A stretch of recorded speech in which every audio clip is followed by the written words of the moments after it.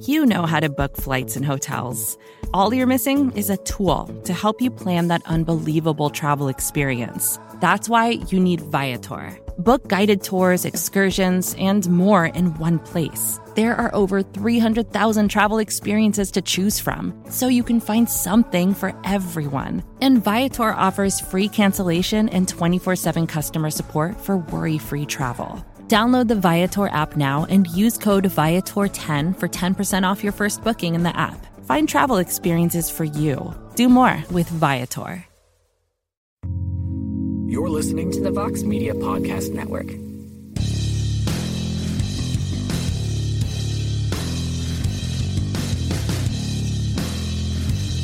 It is Monday, February 11th, 2019, and this is the MMA Hour. Welcome, everyone. My name is Luke Thomas. I'm the host of this program. Thank you so much for joining me. It is a star-studded edition of the show today. The winner of the UFC 234 main event, Israel Adesanya, will be here.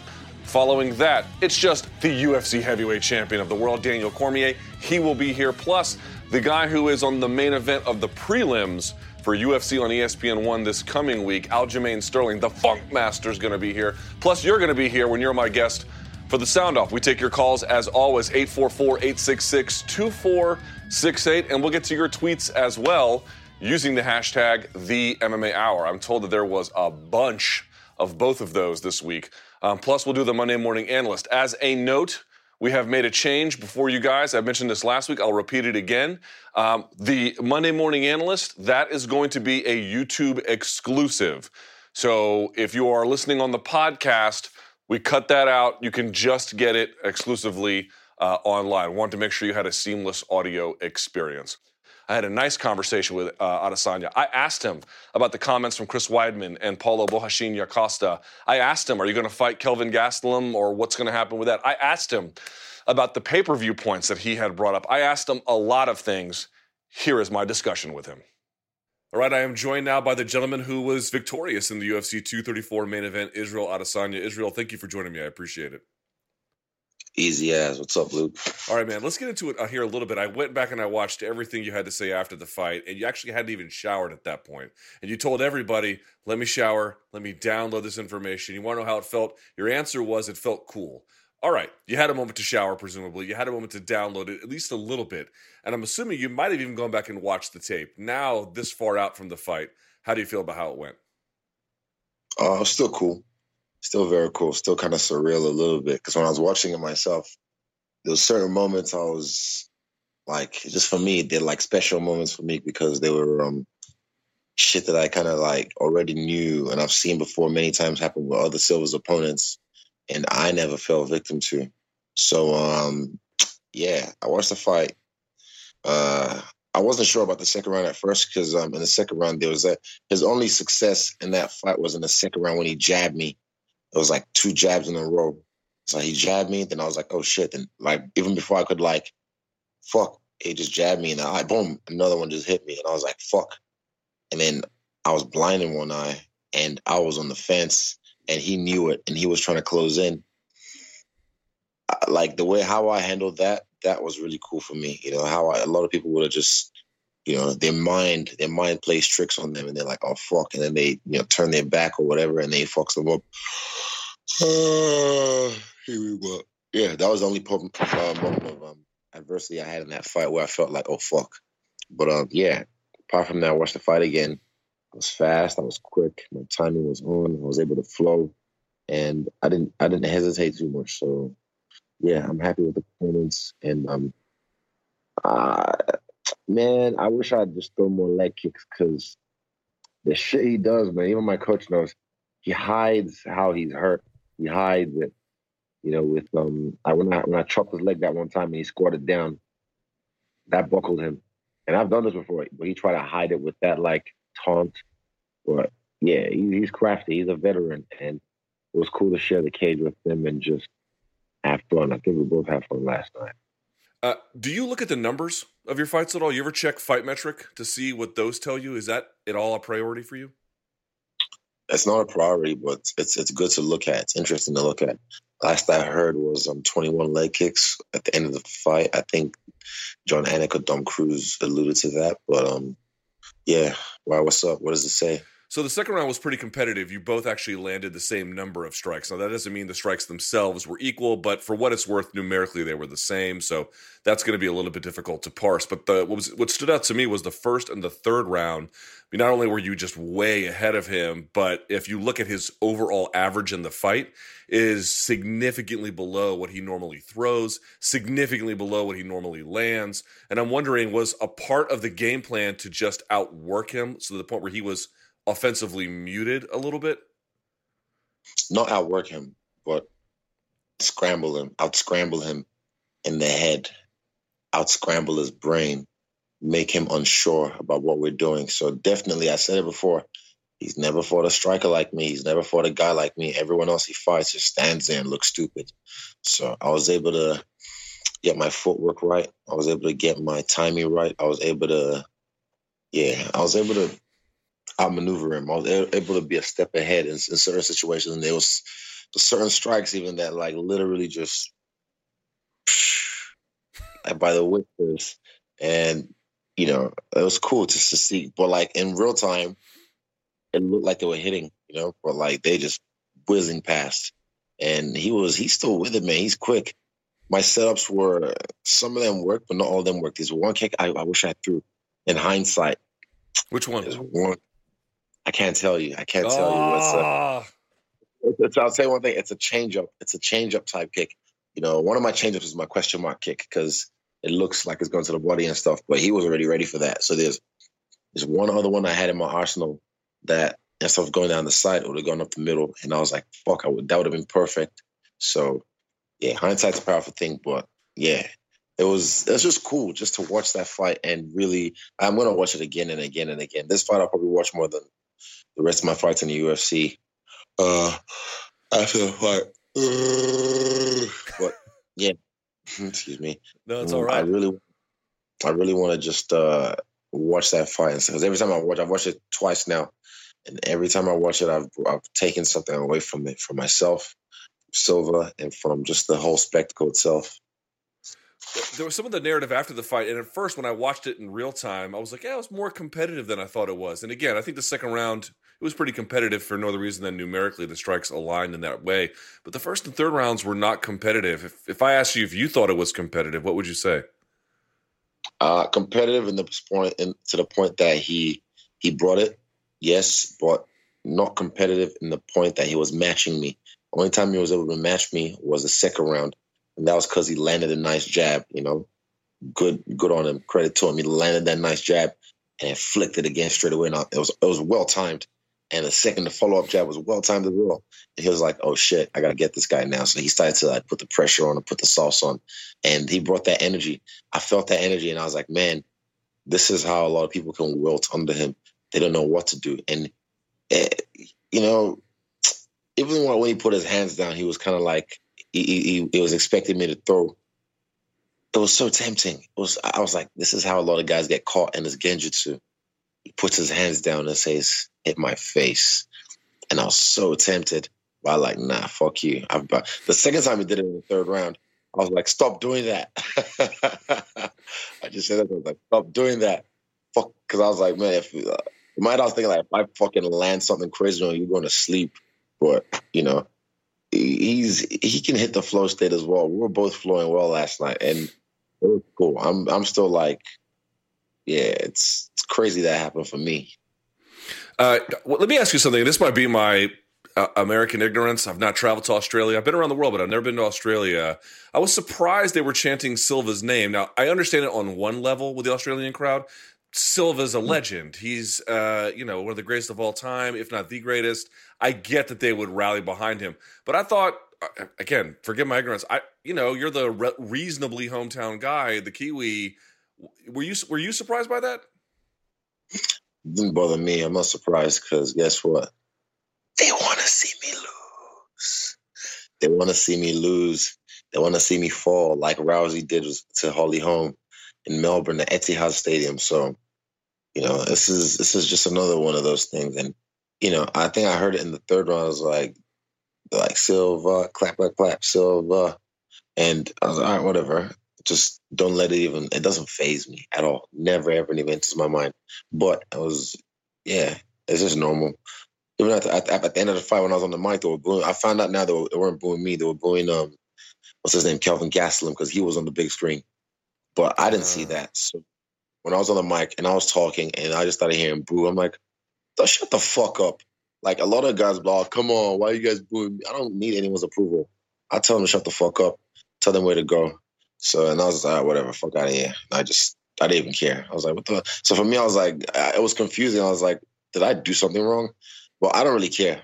It is what it is. You know, this could have been in Brazil and they'll do, vamos here, and wouldn't even make a difference. So, yeah, Silva's a big lane, you know, worldwide. And this is the first time he's actually fought outside of, you know, the North America and Brazil in a long time or ever. So for people who are big fans of MMA, a lot of them are big fans of MMA because of Silva.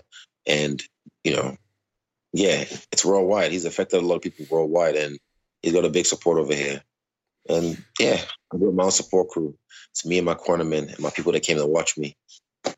Now, you can well imagine you get a big win like that on a big pay-per-view, and your contemporaries are going to have something to say about it. Chris Weidman suggesting on Twitter you were a tad bit overrated. Borrachinha, Paulo Costa didn't particularly like the performance. I really hate these sort of cheap questions about, like, what do you think about it? But on the other hand, I kind of have to ask, do you pay any mind to that?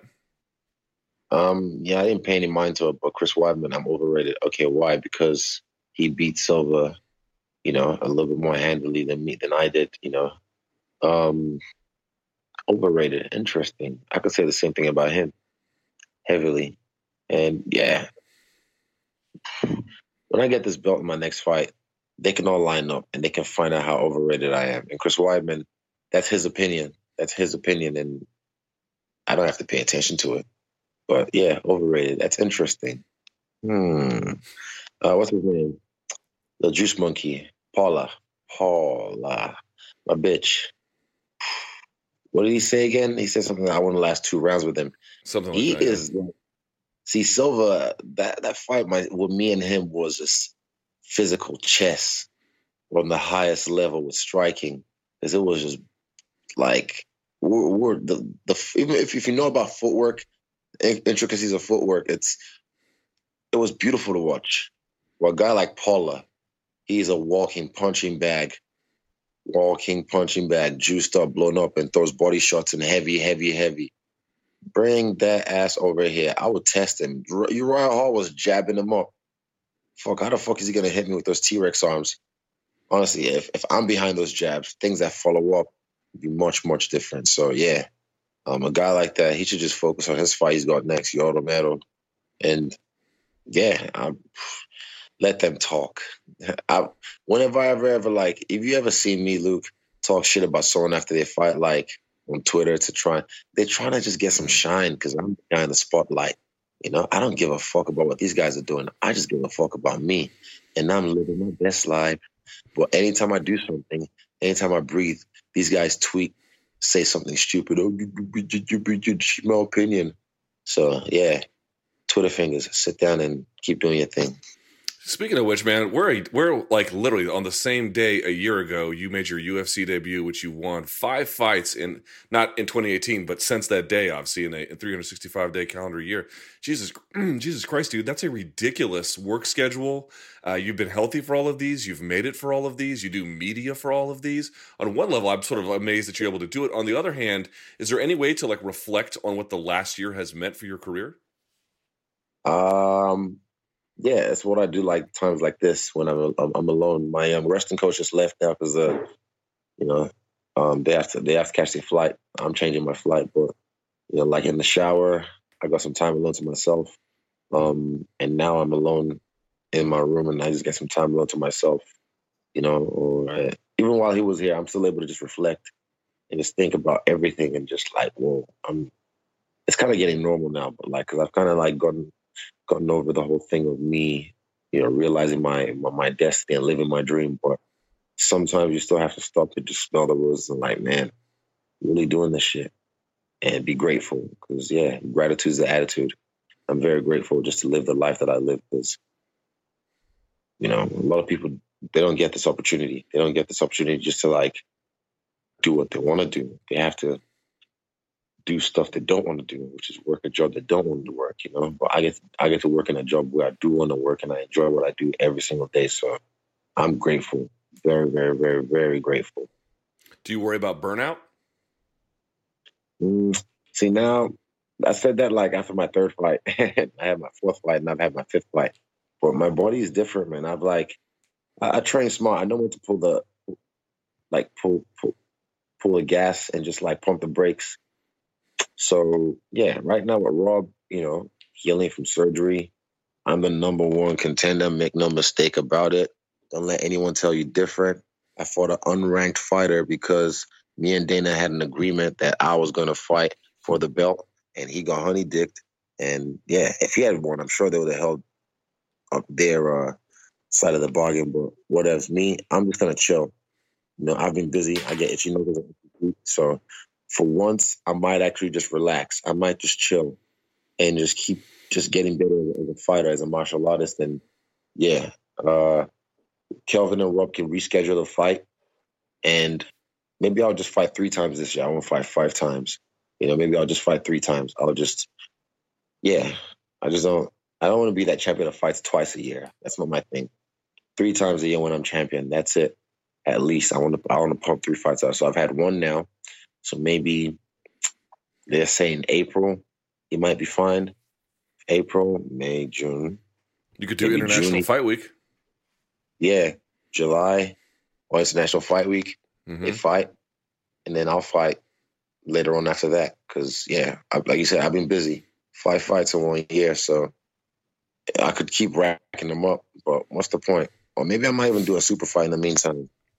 Now let me ask you this: what if they decide? What if Rob can't come back immediately? Obviously, we hope that he does, but let's posit a scenario where he can't. Would you fight Gastelum for an interim title? Is that a thing that you care about? Why is interim? Like Rob has been. This is not the first time this has happened. It's not in his control. Like I said, it's in the control of player one. But he doesn't. Like Luke Rockhold as well. Back in, he wouldn't make weight. He's unreliable. So Rob maybe it's because of his training, maybe because of the way he. I don't know what his training's like, but I look after myself. I don't know what causes hernias. I've seen, how they happen and whatnot, but I don't know what causes it exactly. But yeah, I look after myself. I show up, and this is not the first time. He's had to pull up due to injury or something like that. And Dominic Cruz, eventually he got stripped. And so, yeah, I think Rob just gets stripped. When he gets healthy, he can be the number one contender. So me and Kelvin fight for the real belt. Fuck the interim. So just strip Rob. We fight for the real belt. When he's healthy, he can come see me. By the way, you mentioned something I thought was fascinating at the post-fight presser, which was, what about these points? Now, the points would be in the champion's contract. He did not compete. And you were sort of painting a situation where you were going to pay them out anyway. Why not them go to us? Did you talk to Dana about this? Like, do you think that you should get those dollars since you guys were just all of a sudden thrust into the main event? Well, it's not in my contract yet. So I brought that up because I felt that's a lot of money being left on the table after I've done the work. Look, the numbers don't fucking lie, Luke. I know the UFC have their ways of looking at the system, the backlog or whatever, and seeing what people are really watching. But just go on the Countdown show itself, the Countdown show, which everyone watches just to get hype for these fights. Their ones and the official one itself, because there's 2 of them that's broken up. So the official one itself got like a couple 100,000. Rob and Kelvin got a couple 100,000. I've crossed 1 million now, me and Silva. It's not just me alone. If it was me and someone else, I probably would have done, I don't know if it would have done 1 million, maybe like 800,000 or something. But I know with me and Silva together, this matchup, it's gone over 1 million. So I don't feel like I should get it. I don't feel that Silva should get it. I feel like we should both get it. I don't know what the deal is, what we can sort out, but I sold this fight. I did my job. I hyped this fight up, and not like, I'm not saying hype it up like in some bullshit way, but like I did my job. I showed up, I fought, and before that, the fight was already sold with just the fact that the magnitude of this fight and the story, the value behind this fight. So, yeah, I sold this fight. I did my job, and I feel like, come on, I was already the main event anyway. He just happened to be champion and fighting his number one contender. So we were the fight people wanted to see the most, and I feel people got, what they wanted. If they didn't like the fight, they're probably just drunk and don't know shit about striking. So yeah, I feel like, yeah, definitely. The UFC have every right not to give us those points because it's not in my contract or it wasn't in the contract. But fair is fair, and it's not always. I mean, we've always had a good working relationship, so I want to keep it that way. So eventually, we'll sit down with Dana and just talk like, look, okay, what can we do? Because that's a lot of money being left on the table for the hard work that me and Anderson Silva put on. So yeah, I don't want to leave that money on the table when I feel like it belongs in my pocket. Yeah, to your point, I did see those numbers, and they were along the lines just as you described. Just last question, and I appreciate your time. Thinking back to your kickboxing days and now reflecting on the journey to this point, like you keep talking about player one and like you're in control. You have this sort of control theme generally about the way you describe yourself. And it's interesting, like when you were in kickboxing, thinking about how it would be when you transitioned over, did it seem so seamless? Did it go like this in your mind? Yeah, pretty much. I knew I was going to be the superstar in the UFC. I knew I was going to be one of the new cash cows. I knew I was going to be the guy that everyone wanted to fight. Everyone's hoping. Like when fucking, what's his name? Sorry. McGregor jumped on the scene and he started getting some shine and everyone started calling him out. I knew that was going to be me. So watching someone like McGregor's career, gave me a little bit of a peek into the future. Like, okay, this is going to happen. These guys, like they're going to come for you this way, and even things like the Embedded, Alex, who films the Embedded, watching him follow guys around, like Anderson Silva, like Rousey, like John Jones, it just gave me a peek into like, okay, this is what you have to get ready for. So a lot of other guys just watch those just to get entertained for fights. But for me coming up, I was watching those, preparing myself. Like, okay, you're going to have to get ready for this. You're going to have to get ready for 6 a.m. starts. You're going to have to get ready for. So, yeah, that's exactly how I planned. But there's a lot of variables, which I planned for variables, but I just didn't know what they were because they're going to be random. So I just know how to adapt and overcome. And like I said, I'm grateful for the way I'm handling all this because a lot of people would not handle this the way I'm handling it. And you've seen that a lot. A lot of people rise and then they fall. People want to build them up, watch them rise, and watch them fall. It's a weird thing about humanity. So that's why you see me when I walk out. I don't pay attention to no one. It's me in my corner against everybody else. And it's not me being an asshole or me being a nice guy. I know what I'm there to do. Trust me, everyone would have been super happy if finally we just want to see the guy who thinks he's the man. We want to see him fall for whatever reason. And I've been part of it. I've tasted that before, the green-eyed monster. So I can understand it when I see it in other people. And when they come to my face and tell me I'm so happy for you, I can smell it. I can see it. I'm like, you would not be happy for me. You would love it if Silva had chinned me, if he had caught me at one point. And yeah, so for me, I'm always wary of that. I'm always very aware of that. I never get caught up in all this bullshit because a lot of people get caught up in it and think, even Silva told me, don't lose your focus. One of the things he told me in my ear, don't lose your focus. And you can kind of hear it a little bit, like before Herb Dean grabbed us away. I said, I understand. I've seen a lot of snakes in this game. I've seen how this game is played. And yeah, not everyone is your friend. He's like, yes. So he's just letting me know, don't lose my focus. Stay on the path of greatness pretty much. And yeah, trust me, I will fall at some point. But the thing about me is whenever I fall in my life, personally or professionally, I always bounce back like a trampoline. I can't add much to that. Israel Adesanya, congrats on the win. Thank you for your time. I appreciate you, Luke. You're the man. All right. There he is. There you have it. Israel Adesanya. What a conversation that was, huh? Got to make some noise in that middleweight division. Really appreciate his time.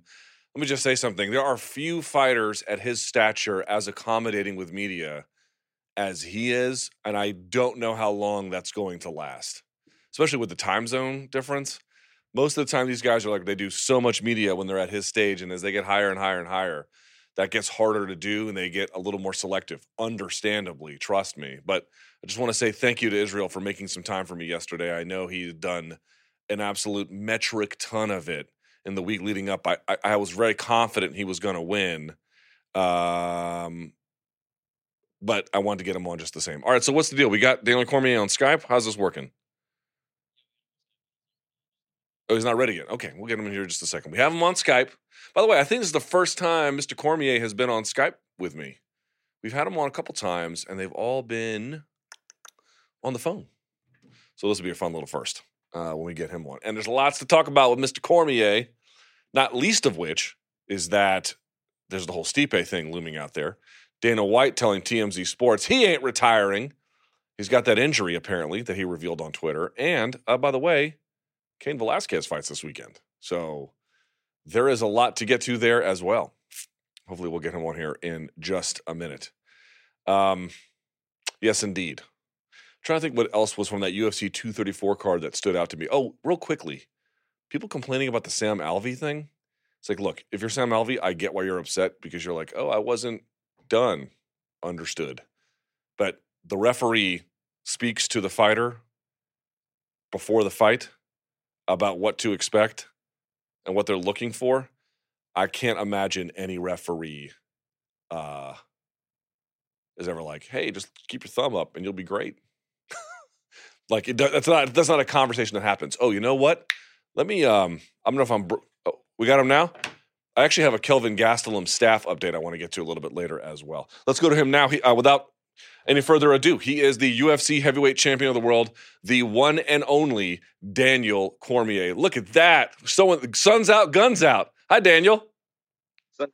There are no more. Hey, Luke, as a heavyweight, there are no more guns. There's just body everywhere. I see you. You're even wearing a food hoodie. You like Pokey? Yes. It's my restaurant. I own these restaurants, California and Florida, Pokey OG. When did you restaurants? When did you start that? That's interesting. In a couple of years. 2 years now, 2-3 years. The one in Anaheim opened like 3 years ago. The one in Miami opened like last summer. So it's good. Good for you. That's great to hear. If I'm ever out in those neck of the woods, I'll be sure to stop by and get a Poke Bowl. All right, man. Well, let's. Make sure you post it and you give me some love. All right, I definitely will. I'll put it on Instagram and the whole bit. All right, man, there's a lot to talk to you about, so let's get right into it. First of all, I want to talk about the Stipe stuff, but you did mention in the course of that on Twitter that you were still injured. When we spoke to you last in New York, you were kind of dealing with the thumb. Is it still the thumb? What's the status? Nah, man, I had some stuff. Remember I hurt my back in New York City when I sneezed. This was no joke, and it's just still trying to rehab it and get better. It was just me hurting my back. I put a lot of miles on myself in my life with the wrestling, but then last year was a big year. And like I said, man, you don't get to have that type of year at my age and not really feel the effects of it. And I'm still going through that right now. But the thumb is better? Yeah, the thumb's fine. I mean, I think a lot of times you're hurt in so many ways, but then when one thing like overtakes the other one, you almost forget about it. And then you start to focus on the back and getting the back better and the hand. Obviously I still have my doctor said I've got arthritis in my wrist. That's why my wrist bothers me all the time. So there's nothing I'm really going to be able to do about that. That's just something I have to deal with. But the back has been the focus lately. Now, what has been the timetable for return? Obviously, there's no fight right now booked for you. Let's say that there was, and they said, what's the earliest you could do it while being healthy? What would you say? I just don't know if I'm going to do what I did in New York, again, where I have to fight where I'm not 110%, because I truly do feel like the reason my back went out was because I went from zero to like trying to prepare for a fight in 3 weeks. And I can't really do that because I need those first 4 weeks of a pre-training camp just to prepare my body to go through a full 8-week camp. So I usually do 12 weeks. I did all that in 4, and that's why my body started like falling apart on me. So, 12 weeks and I'm not at 100%. So say I'm ready. I don't know, spring, summer. I don't know. I'm not exactly Okay. sure yet. Yeah, so nothing imminent. Okay. Good to Nothing hear that imminent. it's No, yeah. I know I was going to be done by March, but that's been pushed because of the injuries and the recovery. Yeah, I was just going to ask. So that means the official 40th birthday. You and me are both 39, by the way. I'm not super athlete, but my back hurts when I sneeze too. But you are going to push that into the summer now. It looks like probably just as you mentioned, as a consequence of the injury. Yeah, as a consequence of the injury. I mean, I got offered an opportunity to fight March 2nd, but I just couldn't do it. So I had to kind of they tried to accommodate that day, trying to get me that fight before my birthday, but I wasn't able to do it. Did they want you to fight Stipe on March 2nd? I hadn't even gotten an opponent yet, so I don't know who I was going to fight. All right, let's talk about Stipe. Let me just say something kind of in his defense. If you're Stipe and you're thinking about it, you can kind of understand why he is the way he is about this, where he would want a rematch so bad, how it must bother him. Like on all those levels, I get it. It's just, and I saw the video he put out where he had nice things to say about you and your kids. Like, I've got nothing bad to say about Stipe in any capacity whatsoever, other than, and you mentioned this, I just don't understand the thing at all. What do you make of it? You kind of addressed it on Twitter, but when you saw that, did it bother you that he said you owed him? That's the one issue that made me respond, because lately I've just kind of been ignoring it. Because as you said, I do think that he is not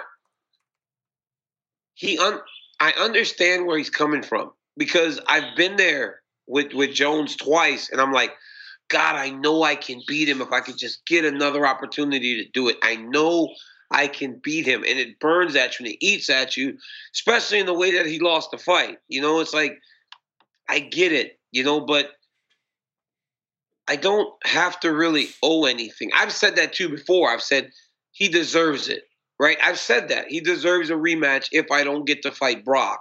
I've always stood by that.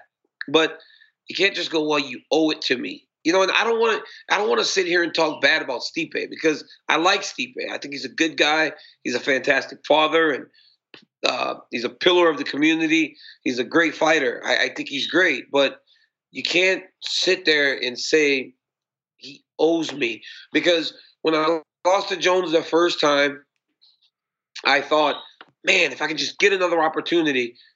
I didn't just sit and wait. I went right back to work at trying to re-earn the opportunity if they weren't going to give it to me. I wasn't a champion, obviously, so circumstances were different. But I had right away scheduled a fight to try to get my way back to that fight.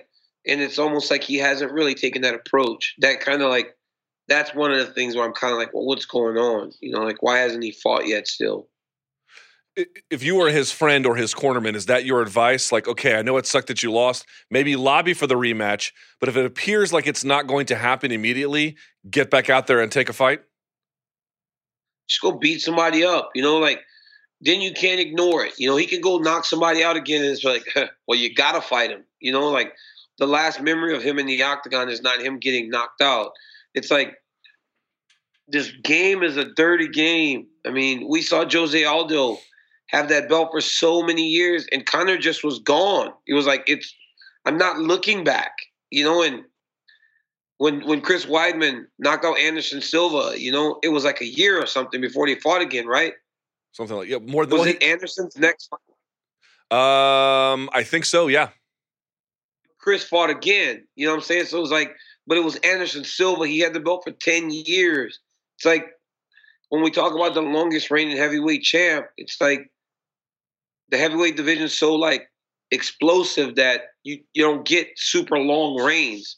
And if somebody fought Weidman before Anderson fought again, I mean, and Jose Aldo never got to fight Conor McGregor again, like, this game that we play is not the most fair thing in the world. And the only way to truly make a statement is to go beat somebody. I just don't like that I fought again and he still hasn't fought. Let me ask a candid question here. In the absence of a fighters union, is the best way to get ahead in the UFC to accommodate them, to accommodate their schedule where they just constantly have to churn out events? I think the best way to get along with the organization and also for yourself is to just be busy. Be busy as you can. I mean, I think now I fought in the UFC more than I've fought in any other organization. And I mean, I've only been in the UFC for 5 years. I fought in Strikeforce for 5 years. Like, I just fight and fight and fight. Like, I fight so much that when they call me, if I'm healthy, I go fight. And there's good favor in that. And I believe that you can build not only with Stipe, but like just with people. People want to see you compete. So let's talk about your next step. You're going to have to delay retirement. It's not clear for exactly how long. I'm sure it's obviously still looming in some. Listen to this. This is some crazy shit right here. Okay. Stipe hasn't fought in so long that John Jones will have fought twice since he last got to the octagon. When was the last time that's happened? Jones will have had 2 fights, and at the rate that he's fighting, maybe 3 by the time Stipe fights again, if he waits and he like fights me in the summer. That's crazy. Because Jones doesn't fight very often. Wow. That's crazy. That I hadn't even thought of it that way, but you're right. Jesus. Okay, well, with that in mind, we don't know exactly when your retirement is, but it is obviously still a real endpoint. It's going to happen. Keeping Stipe in mind, Dana White told TMZ Sports, he's like, Cormier ain't retiring. We got 3 more fights for him. Did he tell you that, or is he just telling TMZ that?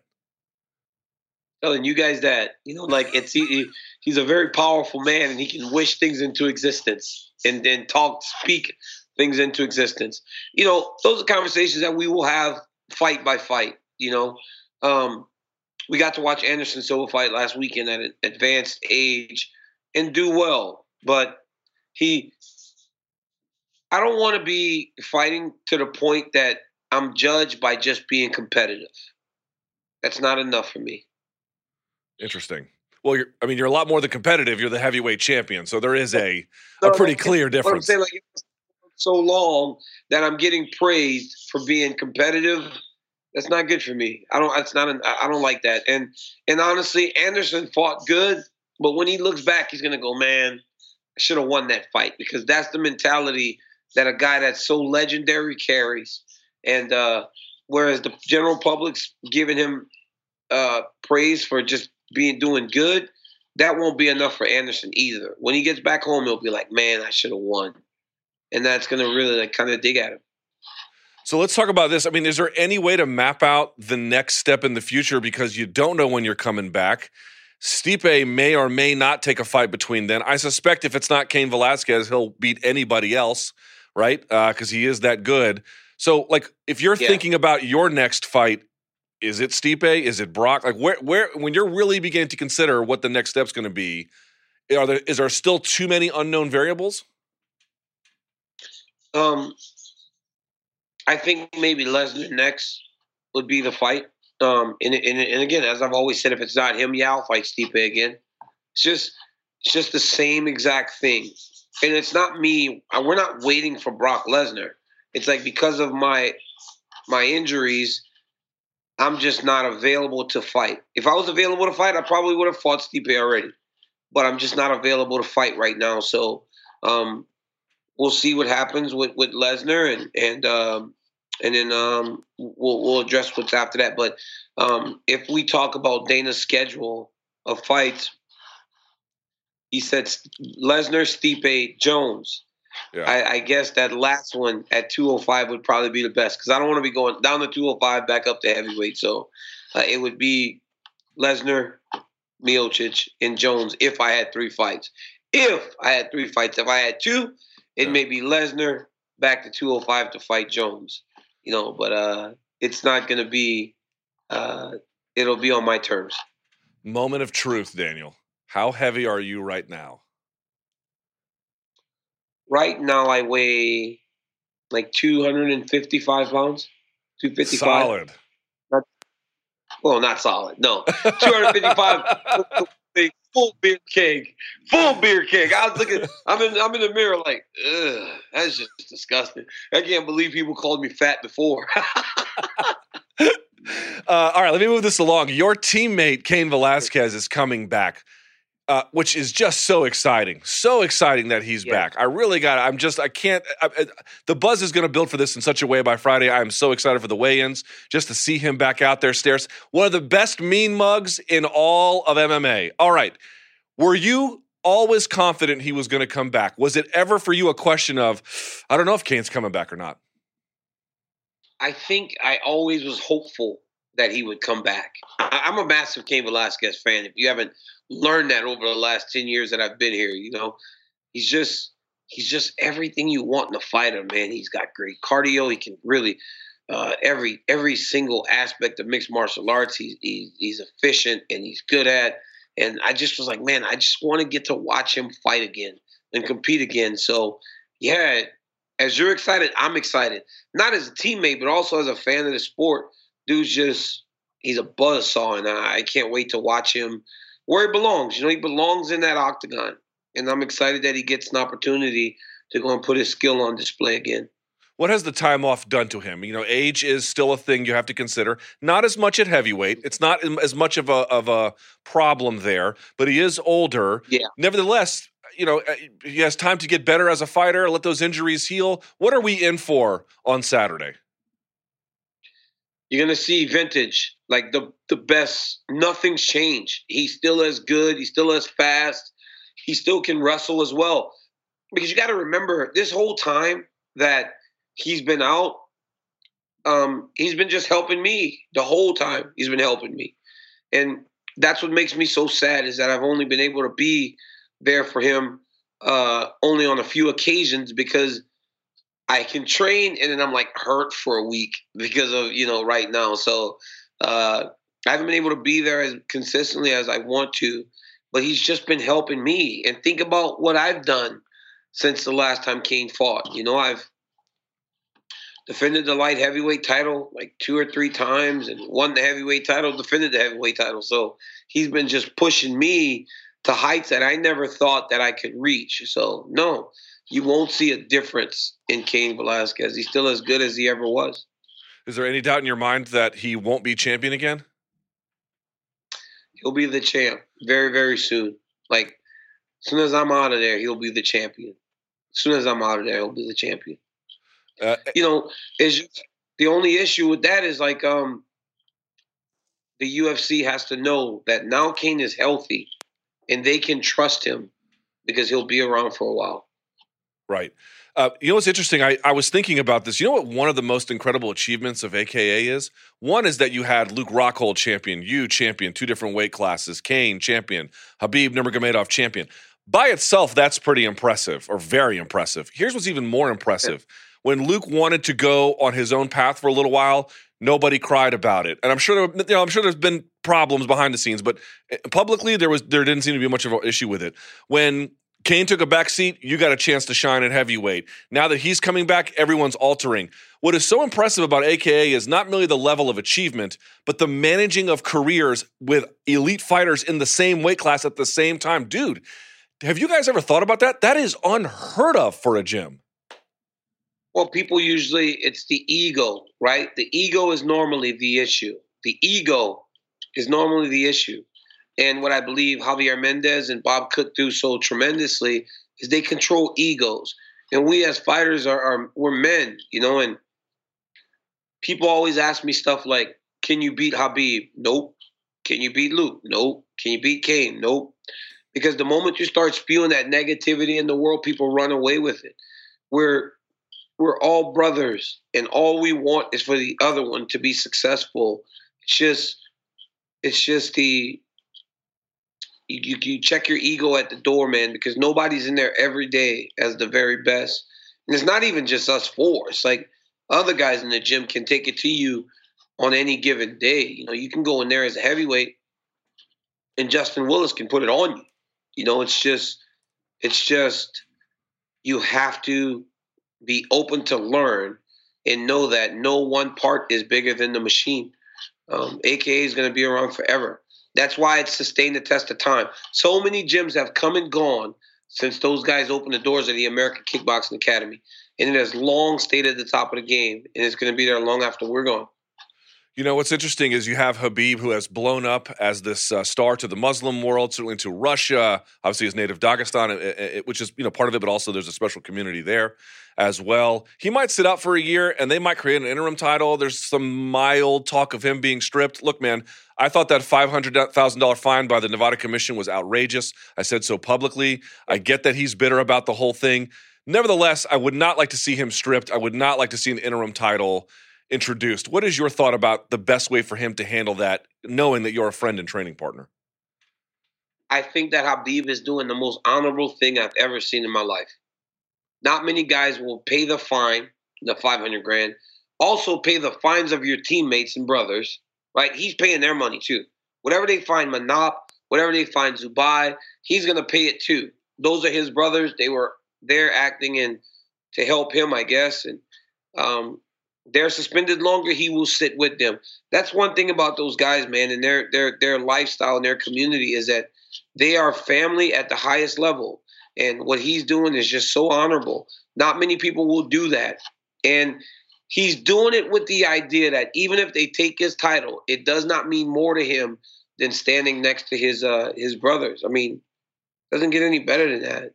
And I appreciate it. I do think the fine was steep, whatever. He also said he's not going to fight there anymore. So he's very firm in his approach and very firm in what he wants to convey to the world. And I'm very proud of him. I'm proud of the man that Khabib has become. From the moment he walked into AKA to who he is today, I'm very proud of him. Well, we'll end on this. I don't know if you saw it, but I'm sure you saw Bader become the champ over at Bellator.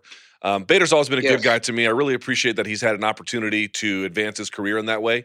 Nevertheless, his coach wants to see a champ super fight, which we know is not possible. But I will ask you to weigh in on Bader's championship run there. They literally couldn't land a glove on him. And I know that there were fighters not necessarily in their prime, but he is a pretty competitive fighter. Do you miss the opportunity to have potentially tangled with him? I think, first off, I think Ryan's done tremendous for himself. I've known Ryan since he was in college. He's always been a hard worker and very committed to his family and everything else. I think he's great. It is exciting to watch him gain a level of success that he never truly had gotten to in the UFC. And the chances that he did get there, he had kind of faltered. With that being said, he just really dominated those guys, and it was crazy because King Mo, I watched tech him in wrestling, like maybe score like 10 takedowns, and he just truly had to reset his mind to even compete against him, knowing that his best skill is axed off, right? He can't use it against a guy like Mo, so he went out there and knocked him out. Yeah, it's been nice. It's been good. It's hard watching guys like Fedor, man, get knocked out like that. And he dominated Mitrione, knocked out Mo. It's been good to watch him do what he's done. But he wouldn't be able to fight me. I mean, I like the guy, but it's just different. It's just a little bit of a different approach to. Look, man. At the end of the day, I'm just a nasty old boy. I learned that from Josh Barnett. You get in there, you rub your elbow in their face, you kind of run your hand over their mouth. I'm of the old school, like Josh Barnett. Just hurt them even when you're not doing much. And people don't really like that. So even when I'm hugging them, when it looks like I'm just hugging them, I'm not just hugging them. I'm just kind of really driving my knuckles into their body. I'm driving, like, even when I'm on top and I've got my elbow just in the middle of the solar plex, I'm putting the point of that elbow as deep in there as I can. There's always pain. And I learned that when Josh Barnett was putting pain on me whenever we fought in Strikeforce. It's just a different type of mentality that most guys can't match. You got to be a dog if you're going to beat Daniel Cormier. And I don't know if he has that dog in him. Well, I can't wait to see you return as the dog, as the champ, and so much more. Do me a favor, Daniel. Have some Claritin, have some Allegra. No sneezing to hurt the back again, okay? Hey, I'm all beat up right now. This wrestling season's weighing on me, Luke. Hey, the high school wrestling season is tough as any training camp I've ever been in my entire life. I mean, I am just It is beating me down, but I love every moment of it. I mean, holding on to my marriage by a string. To think that my wife went to 24 training camps and one wrestling season, she's like, how could you watch this so much? But hey, the ups, the downs, everything has just been perfect. The Gilroy High School Mustangs going to the conference this week and state next week. I'm loving it. But Luke, boy, it is a grind. Season's over in 2 weeks, and I'm excited about it. Well, get through it the best you can. It's always a thrill to have the UFC heavyweight champion. You're one of the good guys, Daniel. Thank you so much for your time. Thank you, Luke. Appreciate it. There he goes, the heavyweight champ. How great is that? We go from that to one of the rising stars of MMA. He competes, by the way, on that card where Cain Velasquez is headlining. I believe he's on Skype, if I'm not mistaken.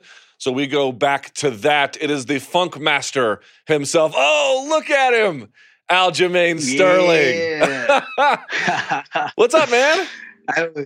Nothing much, man. Just enjoying the grind, enjoying these last few days before showtime. Where'd you get the brass knuckles? My boy, one of my best friends, Enoch Maurice, we wrestled together. He's the reason I actually started wrestling in high school. I didn't want to do it because, honestly, I thought it was not for me. Let's just say that. I use the PC term. It just wasn't for me. But I eventually came out, and look where I am today. Looking great. And you have the gold rope back. Am I wrong that it's gone away for a little while, but you're bringing it back now, right? Nah, I wear it for every single fight. It's just I can't keep up. Outside of the fight events, I try not to use it too much, So call him Bubba. I bring Bubba out for the big show. Well, Bubba looks nice on you. Thank you for making some time for us. Let's just sort of jump right into this one. Jimmy Rivera, boy, what a tough challenge. You two guys from relatively similar necks of the woods, the tri-state area, I guess, might be the best way to describe it. This is important because the winner will probably get, if not more, into the top 5 of the bantamweight division. But be honest, aren't there regional bragging rights on this one too? 100%. And honestly, there's a lot more than just winning the UFC fight. We're going to unify the CFFC champion with this matchup. And, he's been talking a whole lot of shit from about 5 years ago, just ragging on me, talking about my stand-up and he could beat me and he's better than me. And I'm like, dude, I know I got bigger muscles than you, but just let it go. I'm already in the UFC. Just let me do my thing. Let me get my shine. All right, let's talk about Jimmy Rivera. Let's size him up as an opponent. When you think about the biggest threats, what are they? I think he's very well trained, very well schooled. He's got good timing with his combinations. I think he's well rounded. I'll say that. He can wrestle. I don't think his jiu-jitsu is anywhere near mine. But outside of that, I think he does really well whenever someone makes an initial movement. He does really well with just timing it with his counters. That slip the jab right into his right hand, left hook, right cross, or he'll double up on the body and then come up and finish towards the head. I don't think he's fought anyone who really kicks the way I kick and who can wrestle the way I wrestle. So I think that's going to be the X factor in this fight. Do you agree that? Actually, let me state it differently. True or false? It's better for you that this is 3 rounds versus 5, or no? Where do you come down on that? I think if it was 5 rounds, it would be even better. 100%. When I fought for Cage Fury, all the title fights were 5-round fights. Even though my last 3 opponents, I finished them, but the first one I had went the distance, full 25 minutes. And I know I got the gas tank to go for days. It's just it's a little unfortunate that this one wasn't the main event, but who could be mad at Francis Ngannou and Cain Velasquez coming back and taking the spot? So I can't harp on that too much, but I do wish it was a 5-rounder. How would it massively change your strategic approach? I think with more time, I have more time to break him down. With the 3 rounds, I think as a professional, when you get to the levels that we're at, to be a Jimmy Rivera, to be Aljamain Sterling in the positions that we're in, to be in the top 5, you have to have a gas tank to go all 3 rounds, especially at the lighter weight classes. And I think that's the difference. I think he's comfortable with those 3 rounds. I think if I had more time to push the pace, I tend to crack guys, and I really feel it when I'm in there. So if the fight was a little longer, I think it benefits me, no doubt, especially with the grappling exchanges. To go from grappling to striking is not an easy thing to do. And to go back and forth between the two for 25 minutes, that would have been my edge right there. But 15 minutes should be enough to get the job done. I took out my last opponent in Cody Stamann. He thought the D2 wrestling was greater than D3 wrestling. I had to shut that shit down. And I'm going to have to bring back that wrestling arsenal to the table and go out there and beat a human backpack once again. You know, what's interesting is your grappling has always been on point, although obviously it's gotten better. And your striking has, just incrementally come along, but now it's seriously formidable. Here's the deal, though. We had Ryan Hall in the MMA Hour, and he was like, I love Aljamain Sterling's grappling, which is to say, in a good way, you have a reputation as a grappler, a very good one. But I wonder if it's an outdated reputation. It's not to say you're not one, but now maybe that's still your best skill set, but you're well-rounded enough now where I don't know that that's a complete picture.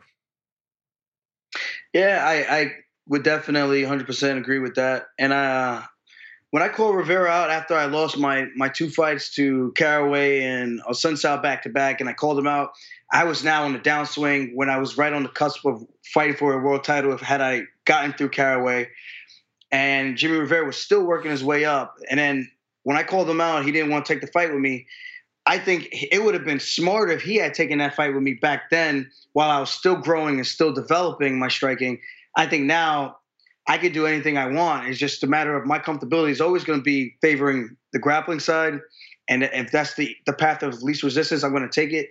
But I don't necessarily need to force the takedowns like I used to before when I first got to the UFC. I just learned how to really throw a punch almost getting to the UFC. If we're going to be honest here, I didn't really learn how to punch the proper way, sitting down on punches, being comfortable in those pocket exchanges, and getting out of there and just setting everything up the right way. So I think you look at the Aljamain back then and the Aljamain Sterling now is just night and day in comparison. So like I said, wherever this fight goes, I'm 100% comfortable no matter where it goes. But the wrestling dictates where the fight ends up.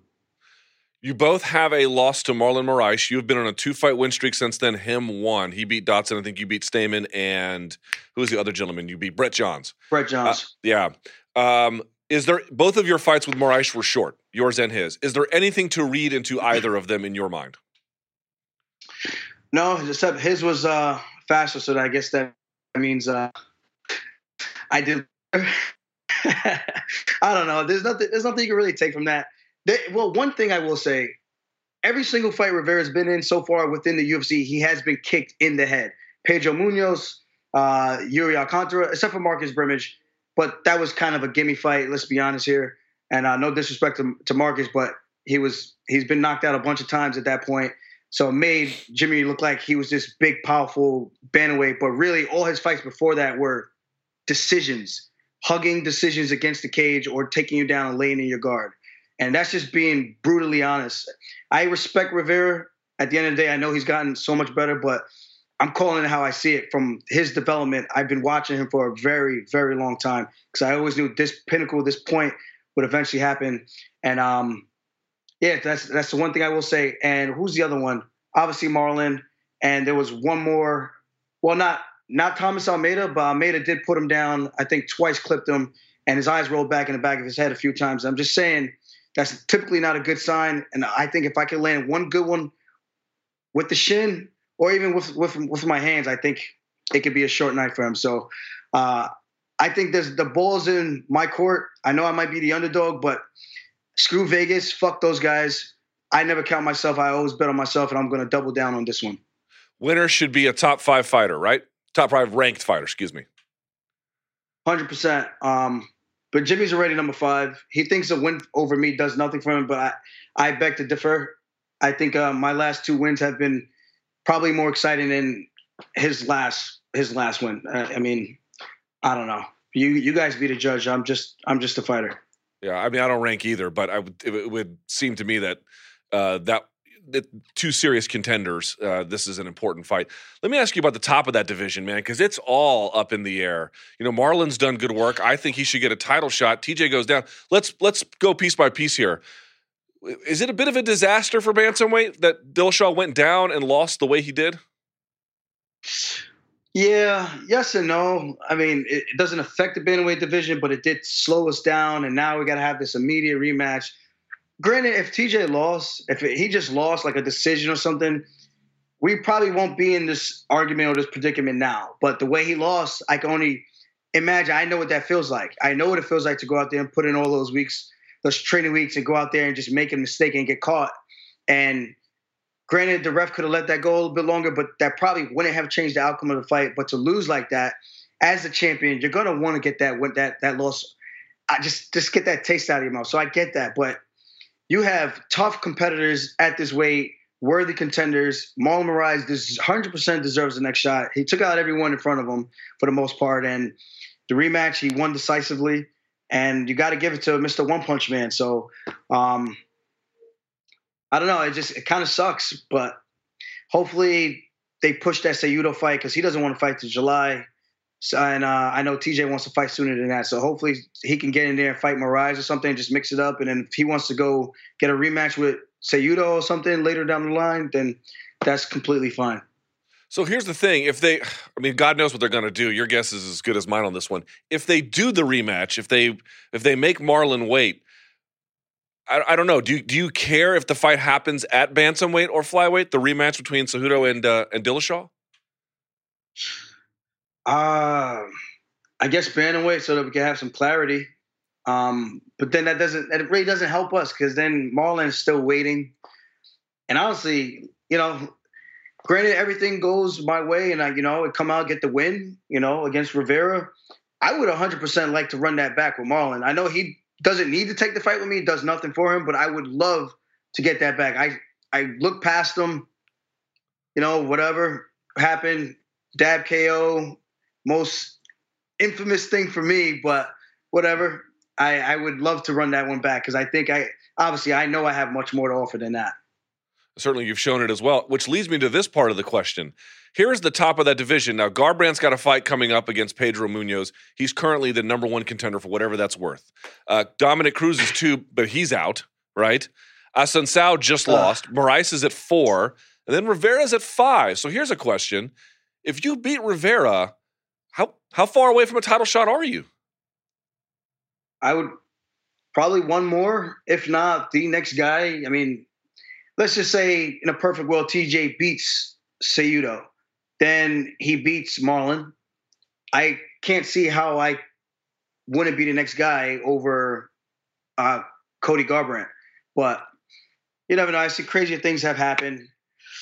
It's just got to be the right time, the right place. And if things fall into place for me, then so be it. But if not, I think after this one, I definitely have to fight one more for sure just to solidify that number one contender spot. And,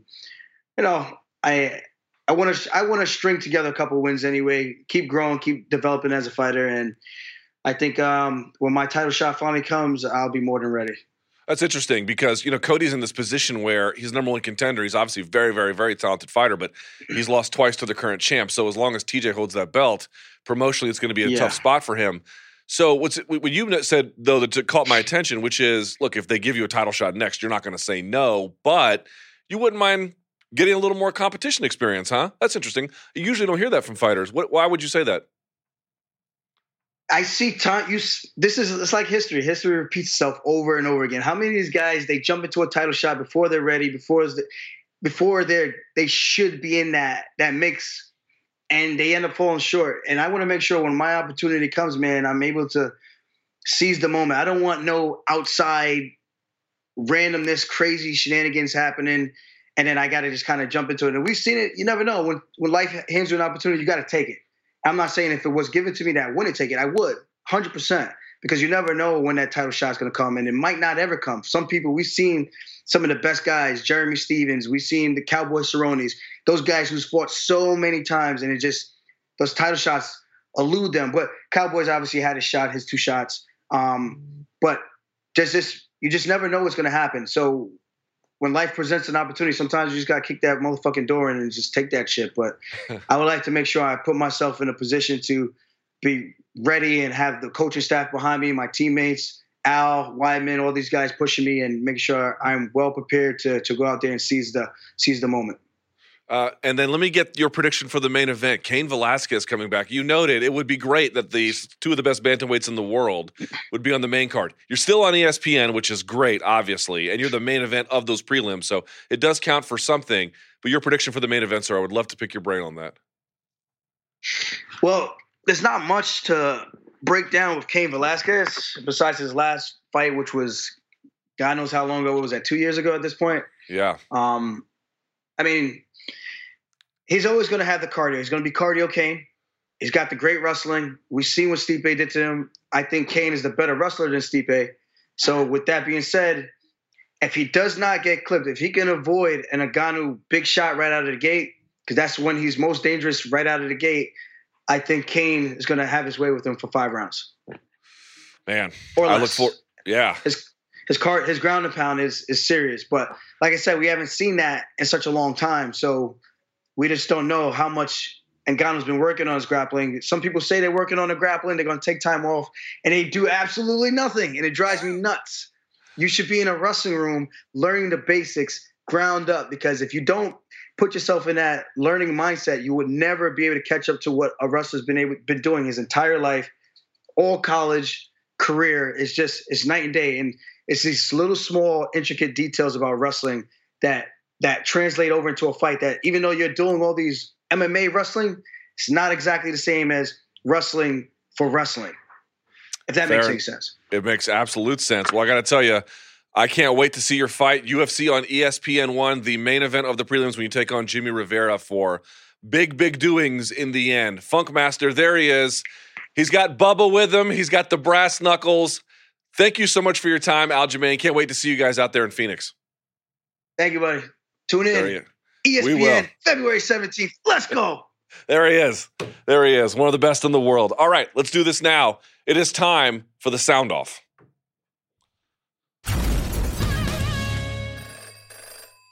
Let's go to my friend. He is the ají to my empanada. He is the queso blanco to my chocolate. It's Danny Segura in the back. All right, we'll do the tweets afterwards, but let's get to these calls. Set them up, son. What do we got? We got good stuff today? We do, man. Some real good stuff.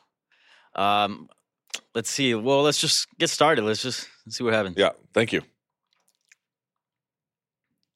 Hey, guys. It's Corey out of Edmonton, Alberta, Canada again. Last night was a great night of fights. There were so many that I'd like to talk about, but I just want to kind of focus on Adesanya versus Silva. Do you guys think that Israel's performance was enough to skip Gastelum for that title shot? I don't really think that it was. I felt like Adesanya needed to get that finish in the first to make that happen. But anyways, let me know your thoughts.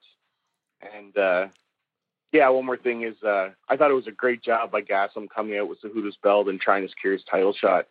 I just thought it was brilliant. Anyways, take care, guys. Thanks. All right, so a couple of things to tackle here. First of all, with the UFC, we know that rankings and, we saw Colby Covington, interim champ, getting skipped over. Is there a chance for Adesanya to step in and be the next challenger to Robert Whittaker? It is highly possible, but based on what he said in the interview here, if they wanted to run it back between Whittaker and Gastelum, he would let them, it's obviously the UFC's call, but he wouldn't object. And then he would step in after that. He doesn't really care about the interim. He seemed to find that idea absurd to begin with. So, I agree. I think, look, if you brought Gastelum to the point where he was at Fight Week for a title shot, there are no rules governing this, as I mentioned on the MMA Beat, but the right thing to do is to honor that. Yeah. It's to honor that. So I think that they should do that. By the way, I have an update on Gastelum and the staff thing in a second, but go ahead, see what you want to say. I think it's totally a possibility, but I don't think they will go that route because, if Adesanya was making a claim to be the next in line, regardless, I think there would be an issue there. I'd be like, okay, maybe the UFC could possibly, think about booking that fight. But given the fact that he's like, I can wait for those two, and he's been pretty busy. I think that fight will likely happen, the Gastelum, Robert Whittaker. But, hey, you never know, right? Yes. By the way, this is from somebody who is a ringside physician. Wait, do you want to? Okay, no, never mind. Go for it. Because on tweet somebody asked you about the stuff. So. Then I will wait. Yeah, then I will wait. Hold on to That's that. Fine. Yeah. Okay. All right. So the next part about that question, what'd you think about Gastelum with the belt situation? Look, didn't work for me. But here's not your cup of tea. No, not my cup of tea. But a lot of things aren't my cup of tea that are everyone else's cup of tea. So Really? yeah, I'm hardly. It's like my life is niche sports and death metal. It's like I wonder why I have no friends. But look, here's the point. It's not that I care or don't care. That's irrelevant. What matters is fighters who have no guarantees will do a lot to rally the public or management on their behalf because they have no guarantees. That's what that was. So in that sense, it's completely understandable. Whether it worked, ask somebody else. Yeah. I kind of liked it, but I definitely see where Gastelum's coming from. And, dude, he was on the headlines, because of that. I'm sure he would have been anyways because, it was relevant to talk about his withdrawal, Whittaker's withdrawal and his canceled fight. But, man, that was popping a little bit whether you like it or not. So definitely a nice little insurance there to get that title shot, I thought. Fair enough. Yeah. All right. With that leads us to another question. Let's just, we don't have to spend a lot of time in this one. Let's just clarify things. Okay. Because some people are confused. All right. Hey, Luke. This is Reggie from the MMA hotbed that is New Jersey. Can you just explain this Robert Whittaker thing to me? Isn't the rule it's a forfeit once you weigh in? Or isn't that some sort of hard and fast rule that after the weigh-in, the bout is officially on, that anything from that to the fight counts as a forfeit? Or is it just whatever, Dana White and the commission decide? Thanks a lot. Love the show. No, there is. Basically, is Kelvin Gastelum the UFC middleweight champion? No, there is no forfeit rule. I know he was like, yeah. I had some people were asking me that. No, if you enter the cage and you say I quit before the first punch is thrown, that's forfeit. But there's no forfeit rule by virtue of medical emergency. Yeah. And Kelvin's thing was like, I come from wrestling, and that's not how they do it. I'm like, right, but this is not wrestling, so it's like, it's like I come from land down under, and here we eat Vegemite sandwiches. Right. Well, here in Los Estados Unidos we don't. So there you go. Yeah. All right. Well, let's talk about Adesanya. He was definitely the biggest winner out of that card. So let's see what's next for him. All right. Hey, this is Richard from Las Vegas, Nevada. First off, I just want to say thank you for all your content that's on YouTube. We got you, really homie. Helped me get through work. My question is, Adesanya versus Jacare Souza. How do you see that match going? I think that's the way that UFC should go after Adesanya versus Silva. Thanks, man. Appreciate it. Hey, I think that'd be a fun fight, but is that the way the UFC should go about things, or should they put them on ice? That's what I thought they were going to do after UFC 230 because you've got one of the best strikers in MMA versus a guy who is obviously still quite the lethal threat. Now, he would have to get Adesanya down, but Jacare is athletic and even at an advanced age, a very good wrestler, has always been one of the jiu-jitsu guys who could wrestle even from his early days in MMA. So, look, if you ask Adesanya, he's past it. If you ask Jacare, he's past that. I would not mind seeing it. I think it's an important test of Adesanya, and I think it's an important test of Jacare. Plus, look, if Jacare wins, he would deserve a title shot at that point. So it all depends on the timeline of the title, if you ask me, though. Yeah, let's see what happens with Robert Whittaker. According to Matt Damon, about 4 weeks? You knew that was coming. Yeah. So let's see what happens. But ideally, I would like to see, I think Adesanya did enough, and I think you can't top a win over Silva, main eventing. I would assume wherever they put him, against Jacare, it would probably be a co-main event of a pay-per-view. Or maybe a main event ESPN, but I feel like he already did enough to, get a title shot. So I'd like to see him wait. There's a lot of guys who are in really interesting, good, deserving positions. Dude, Adesanya a year ago today beat Rob Wilkinson. I mean, just think about that. 5 fights in a calendar. Yeah. It's insane. Yeah, also give the guy a break, man. It's insane. Yeah, exactly. Yeah. So it's like, you're telling me Adesanya versus Jacare is a bad fight? No, it's an amazing fight. It's just there's so many good guys you want to see do well. You got to give it to Gastelum. You already brought him to the dance. He is owed that. Yeah, for sure. All right, well, let's talk about the other side of the equation, Anderson Silva. By the way, thanks for acknowledging, You were halfway right. You were more halfway right. You were more right than I was pretty on point. I don't know what you're talking about. You were more okay. What was wrong? Here's what I'll give you. You were certainly more right than me. I will give you that. But this idea that it was like really competitive in the end, not really, dude. Not really. He threw 11 strikes in the first and third rounds. I had it 29-28. I thought Silva won one round. Look, It was a very technical battle. It was like, masters of deception. I think it was one round where it was close, and I think it was 2 rounds where one guy just kind of styled on the other guy. To be honest with you, and the tape kind of shows that there was tension in the room, and it was closer than I thought it was going to be. And he probably took the second round. In that sense, you're more right than I am. What I object to is this idea that it was close throughout. No, it was not. It was not close throughout. Sure, but now looking back, it was definitely a fight to make. I mean, it felt nice seeing Anderson, even Anderson Silva. I don't feel like he was a big loser, but let's just hold on to that idea and let's tackle this next question. Okay. Hey, Luke and Danny. This is Bora from Edmond, Oklahoma. Big time fan, and I just had a question. What did you make of Anderson's performance yesterday?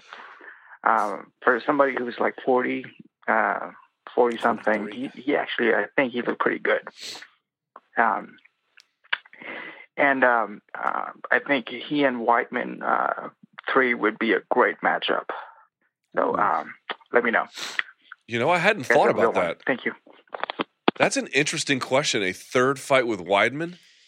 I feel like that would work because I feel like people didn't get much of much closure in those 2 fights. They could say, "Well, the leg break. Well, he was clowning." Yeah. There's a lot of that still going. That's such an interesting question, and to do that in Curitiba after he's coming off of a devastating loss, wow, that would be interesting. Man, I hadn't thought about that at all. That is such a great question, great point. Do you like that idea? I do, but I think the one that I've always been wanting to see is the GSP fight, and I feel like they're not going to do it. Why not? No, you're not. You're saying it like it's a good idea, and I'm agreeing. I had St. Pierre on my radio show just a couple of months ago, and he was like, "Yeah, no, it's not. It's not happening. It's not happening." That'll be forever. I know, a lost opportunity. Yeah. I agree. I certainly agree. It's just it's like the Nick Diaz thing. You just can't count on it, man. You really can't. And that third fight with Weidman, that would be something. That would really be something. Here's the one thing I want to say about Silva. Here's what bothered me about that first and third round, and this is why I object to the competitiveness argument a little bit. Yeah. Again, you were more right than I was, certainly. But the one thing that kind of bothered me was, all right, I'll give you your due. I'm not afraid to give you your due. You have good ideas. That's why you're on the show. I like you. You're smart. What bothered me was, what is one of the telltale signs of decline? It is when someone stops throwing back a lot. And in the second round, you did not see that. That was sort of, and by the way, if you remember, Anderson throws about 3 strikes a minute, 3 significant strikes a minute. It was a 15-minute fight. You're expecting about 45. In the second round, he had 20, which put him on pace for 60, right? So that was really, really good Anderson Silva right there. Fair, not vintage, but pretty close. Mm-hmm.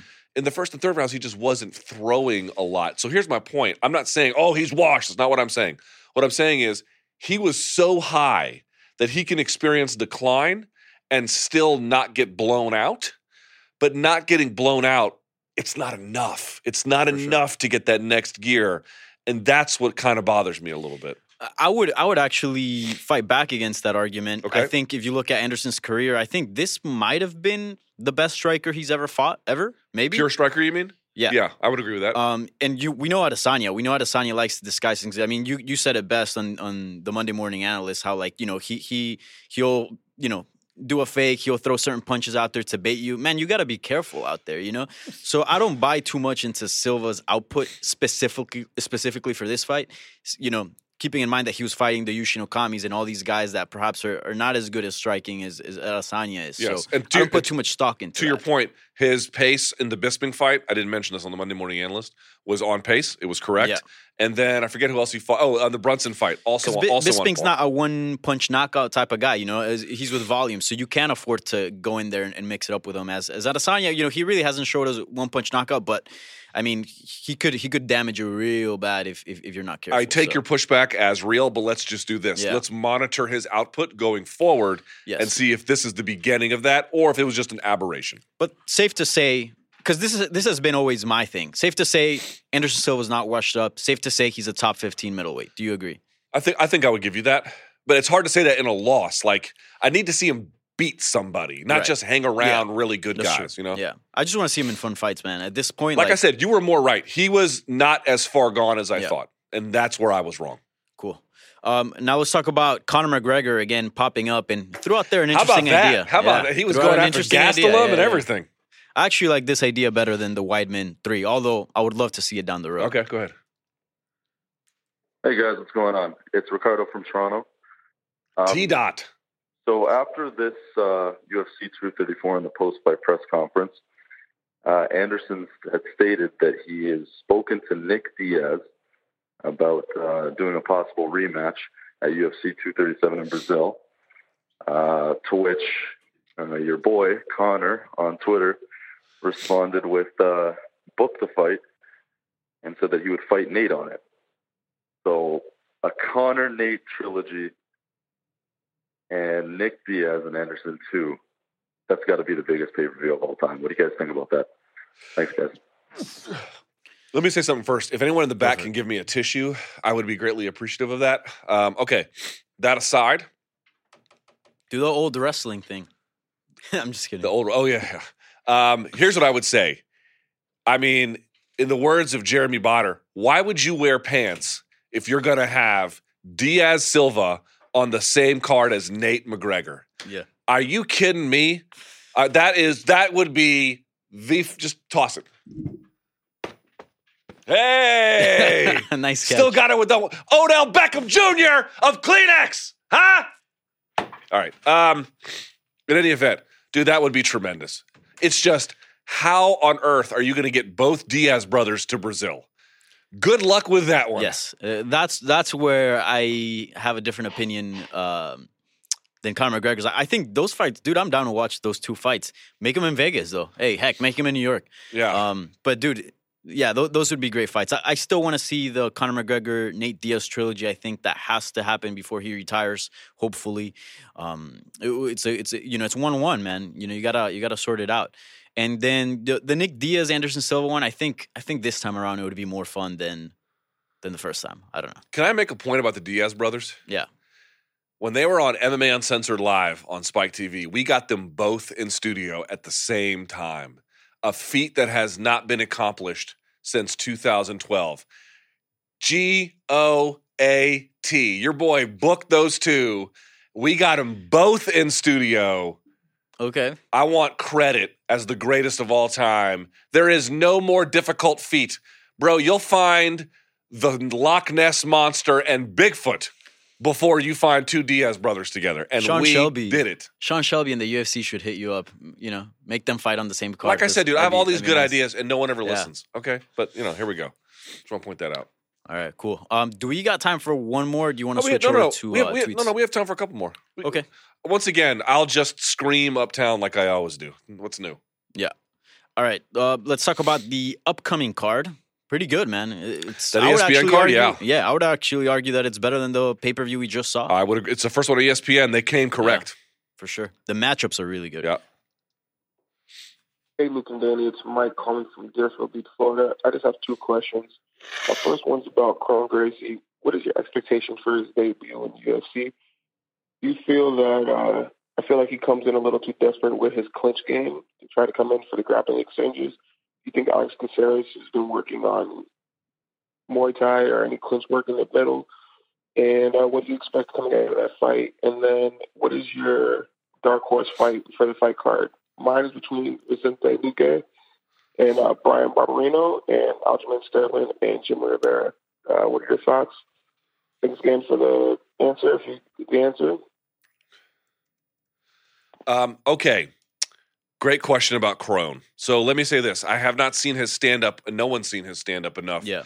Who, obviously, people who train with him have, in order to make an accurate judgment about his abilities in that regard. So your guess is as good as mine. And if it's probably on the feet, probably he loses. Let me be very clear as I look into the camera here about the groundwork. Probably no one in the UFC is as good as jiu-jitsu as he is. Now, there's Demian Maia. He's up there, probably as good, if not, Maia's probably better, or certainly on the same level.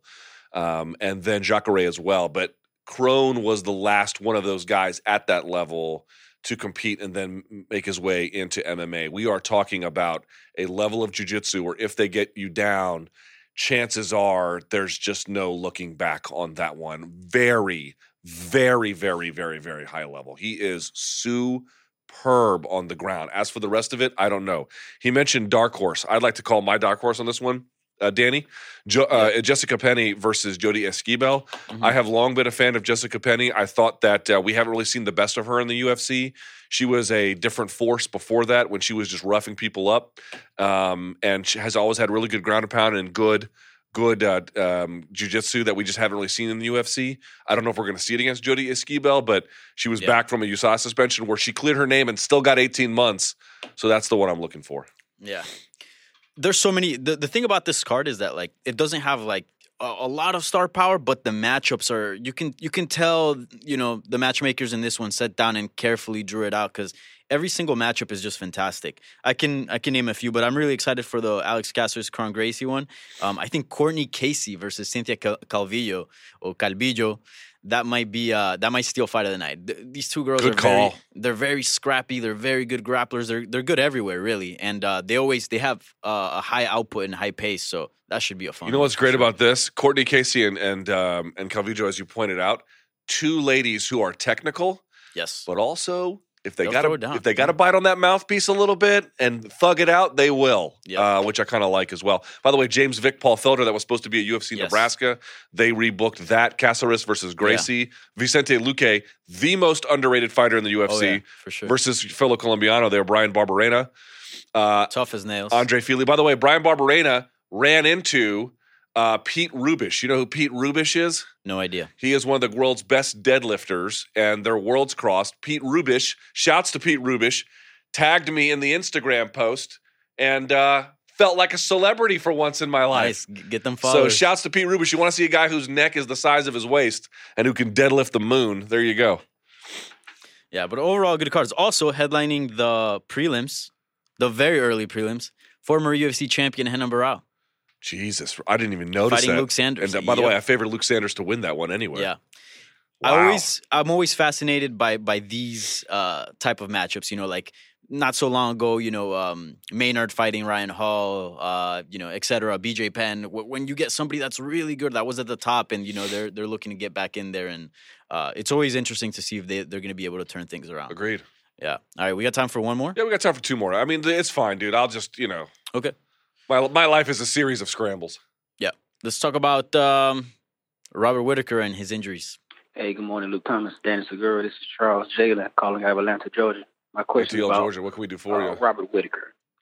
Do you think he has become the most injury-prone champion the UFC has ever had? Yes, I understand this last injury was very, very significant. I mean, I, too, have had an inguinal hernia surgery. This was back in December. And I missed the whole month of December pretty much. I was limited to weightlifting for that whole month. So I understand that injury, but the facts are the facts. I mean, he fought one time in 2018. And prior to that, his last fight was like July of 2017. So he has a lot of inactivity. I mean, he's so very skilled. I love seeing him fight. But what do you think his ceiling is? Or, you know, is he still in his prime, or has his prime been diminished? All right, I get it. Here's the deal. It's a great question. He always calls with good stuff. Yeah. The injury-prone thing, it's like you heard Adesanya's theories. Maybe it's the way he's training. Here is one thing that there's not much science on, but what science there is kind of tells us there might be more to dig. Not everybody's body is as susceptible or as resistant to injury as everyone else's, and that sounds kind of obvious, but here's my point. Even if you took somebody else of the same physical dimensions as you or me, same weight, same height, same, limb length, all the different things you could measure, same body fat composition, they still might have wildly different ability to resist injury. There's been guys, you've seen the training room, they can go jiu-jitsu 6 days a week. They can roll 2 hours a night, and they get a little sore, and they take a day off, and they're fine. And there's other guys, they'll roll 2-3 days a week, and they get messed up doing it. Some people get cauliflower ears, some people don't. It's this weird thing where my favorite NFL team, the Washington Redskins, their tight end, Jordan Reed, was going to be one of the best tight ends in the league, except he just constantly gets injured. And then there are other guys, similar body type, that they just don't. They're Iron Men. So he could just be a guy, and I don't know this for a fact, but here's a theory. He could just be a guy who's just injury prone, and there's nothing you could do about it. Is he still in his prime? Guys, people don't understand the prime. Prime is when you're at your peak physical powers and when that intersects with your sort of technical skill maturation. You get out of it around your early to mid-30s. He's 28. He is so quite clearly in his prime. Yeah. I still feel like he still hasn't hit peak Robert Whittaker. We might see, he might just keep improving in the next couple of years. But, to answer this question, it is a little bit concerning just because he's young. And, dude, fighting Yoel Romero for 50 minutes is not good for your health. It messed him up a little fact. bit. Again, these guys leave a piece of themselves in there. But certainly, I feel like other champions, you can name Cain Velasquez, even Dominic Cruz, they've been hindered by injury way more than Robert Whittaker has. The thing about Cain, though, that I don't know this for a fact, but you've seen the infamous videos of his old training style. I mean, how do you not get injured training that way? Right. Yeah. Right. How do you not get injured? Yeah. So part of it also is training and fatigue management. Yeah. I don't feel like this for Robert Whittaker. I don't feel like it's like a training issue because, for example, it just doesn't come off that way to me. But, I feel like it's more of a body type thing, as you said. But who knows? All right, let's talk about, the pay-per-view times. Oh, yes. Yo, this is Oliver out of QS, Florida.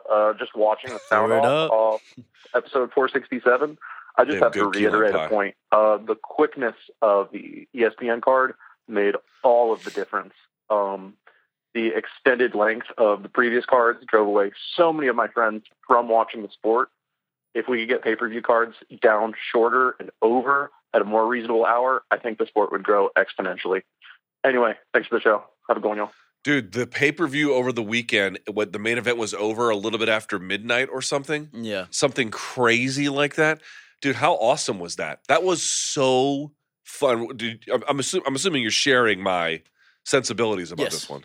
Yeah, I thought the time was great. How do you feel about pay-per-views being, for example, because the standard is always 5 fights, right? Yes. I think they've added more in the past when there's been 2-3 belts being defended. I think for the New York one. No, they had 3 fights. No, it's been 5 for almost as many years as I've been covering the sport. They'll have another one they throw in that they air on the broadcast that aired earlier if there's time or something. But it's been 5, yeah. I know the UFC for a while tried starting them at 9 p.m. and I feel like that wasn't working. But again, that was years ago. It must have been 6-7 years ago, maybe. I don't know. They tried earlier at 9, which I thought was awesome, but I guess they didn't like the results or what the feedback was on the or even pay-per-view buys. I'll just say this: the card for this one the main card starts at 9 for UFC on ESPN 1. And, they're done in 2.5 hours. And folks, someone bit back. They're like, that's only a half hour, 45, maybe at most an hour shorter. Let's say it's 45, split the difference. Dude, 45 minutes of less bullshit. I'll take it. I'll take that it. Is that is such a tax off the burden that has been freed from us. Dude, the FS1, I'm not kidding, man. The way they did that, dude, I'm being dead serious. I know I beat a dead horse with this one. It affected my fandom, dude. It affected my willingness to watch. I was resentful of having to sit there and watch that with ESPN just going like this. It's like manna from heaven. Yeah. Essentially, we all came here to watch fights, not commercials. So I understand, it's part of it, but some of the stuff that they were rolling out on FS1 was just filler. It was nothing. So yeah, I'm really glad ESPN is picking it up. You want to switch over to tweets? Yes, because I'm going to have to get out of here. Good job this week. Sounds good. And we'll be back next week and enjoy the fights, my friend. Will do. All right. Time now for a round of tweets.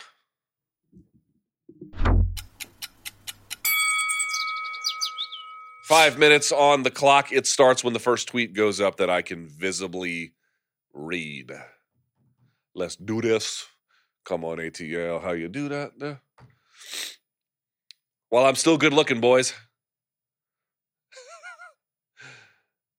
My drill instructor used to say that. All right, here we go. After watching Spider Anderson versus Stylebender and reading people's reactions, is there more to be said for Silver's underrated performance rather than Izzy being overrated, especially at the age of 43? Look, the guy sets traps and in Silva, and Stylebender didn't want to give in to them. So I think that removed that extra gear he typically goes to finish him off. That's a credit to Anderson Silva. It was a little bit unsatisfying in terms of what your expectations might have been, but you understand why it happened. Next. Why was Kelvin cleared to fight when he was literally covered in staph? He admitted in an interview backstage saying he took antibiotics, but he still had open sores that could pass on to Robert through skin contact. So what apparently he told either Megan Olivi or somebody else was that the doctors gave him antibiotics, and as long as the staff was getting better and going away, it was okay. I guess if it would stay the same or gotten worse, they wouldn't have let him. So I actually asked a ringside physician what they thought of it. Here's what he said. In general, if at the weigh-in there is an active lesion above the waist, the fighter should not be medically cleared. That is a legitimate ringside physician who does work in the state of California and more. I don't know if that matches what those doctors said in Australia, where they said, yes, that's true, but if it's going down, blah, blah, blah, blah, blah. I don't know. Some additional clarification is needed here, but it is a dicey situation. Next. Which stoppage was more controversial, Alvey or Dillashaw? Neither of them. Next. Can we talk about Ricky Simone? First of all, shouts to Ricky Simone, has some of the best. I mean, people get ironic mullets, and Ricky Simone is like, no. I get real mullets because I believe in a America populated by them. I appreciate that, first of all. Second of all, what I would say is, yeah, man, great performance. Did everything he needed to do to shut down Hani Yahya. You go to the ground once with Yahya, you might not get back up. So a real smart, strategic performance from him. Next. Do you think the UFC should cut ties with USADA? Yes. And implement a more lenient anti-doping program? Yes. Not similar to the NFL's, but hold on. If so, what would be the best way to justify or rationalize that position to someone who is pro-USADA?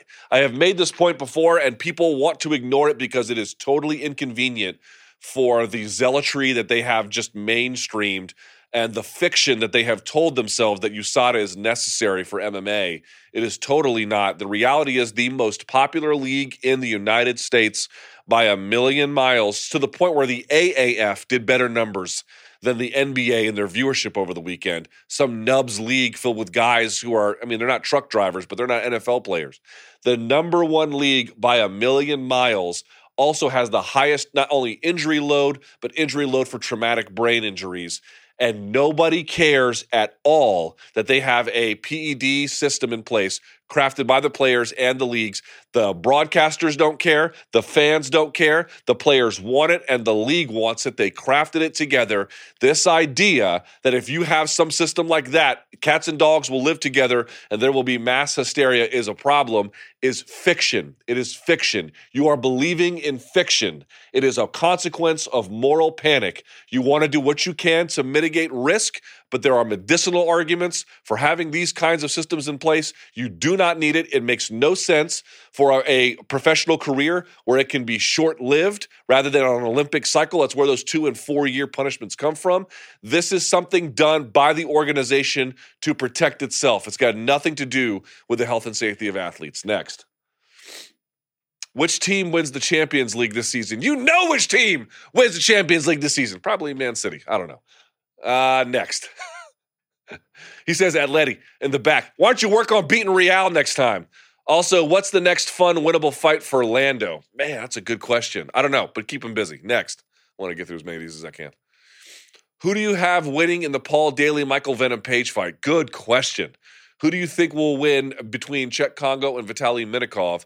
And you're going to be watching both Bellator cards this weekend. Time permitting, I will. I'm going to go with Paul Daly, but honestly, I don't really know. That's a very, very difficult call. And I'll give Minakov the win over Chet Kongo. Next. What are your thoughts on Conor McGregor's tweets after every UFC event? Annoying as hell or a clever tactic to keep his name in the mix? Both. P.S. Luke, unblock me. Send me his thing, Danny, so I'll unblock him later. Yeah, it's both. It is annoying as hell, but he's smart to do it because, first of all, everyone has a right to weigh in. So does he, and he does. One more. Here we go. Will the UFC ever stop a pay-per-view because the headliner drops out? If it were boxing without the headliner, the whole thing would be canceled, right? Not necessarily. And by the way, I guarantee you they still probably did enough to even break even or make money, which is why they didn't cancel that.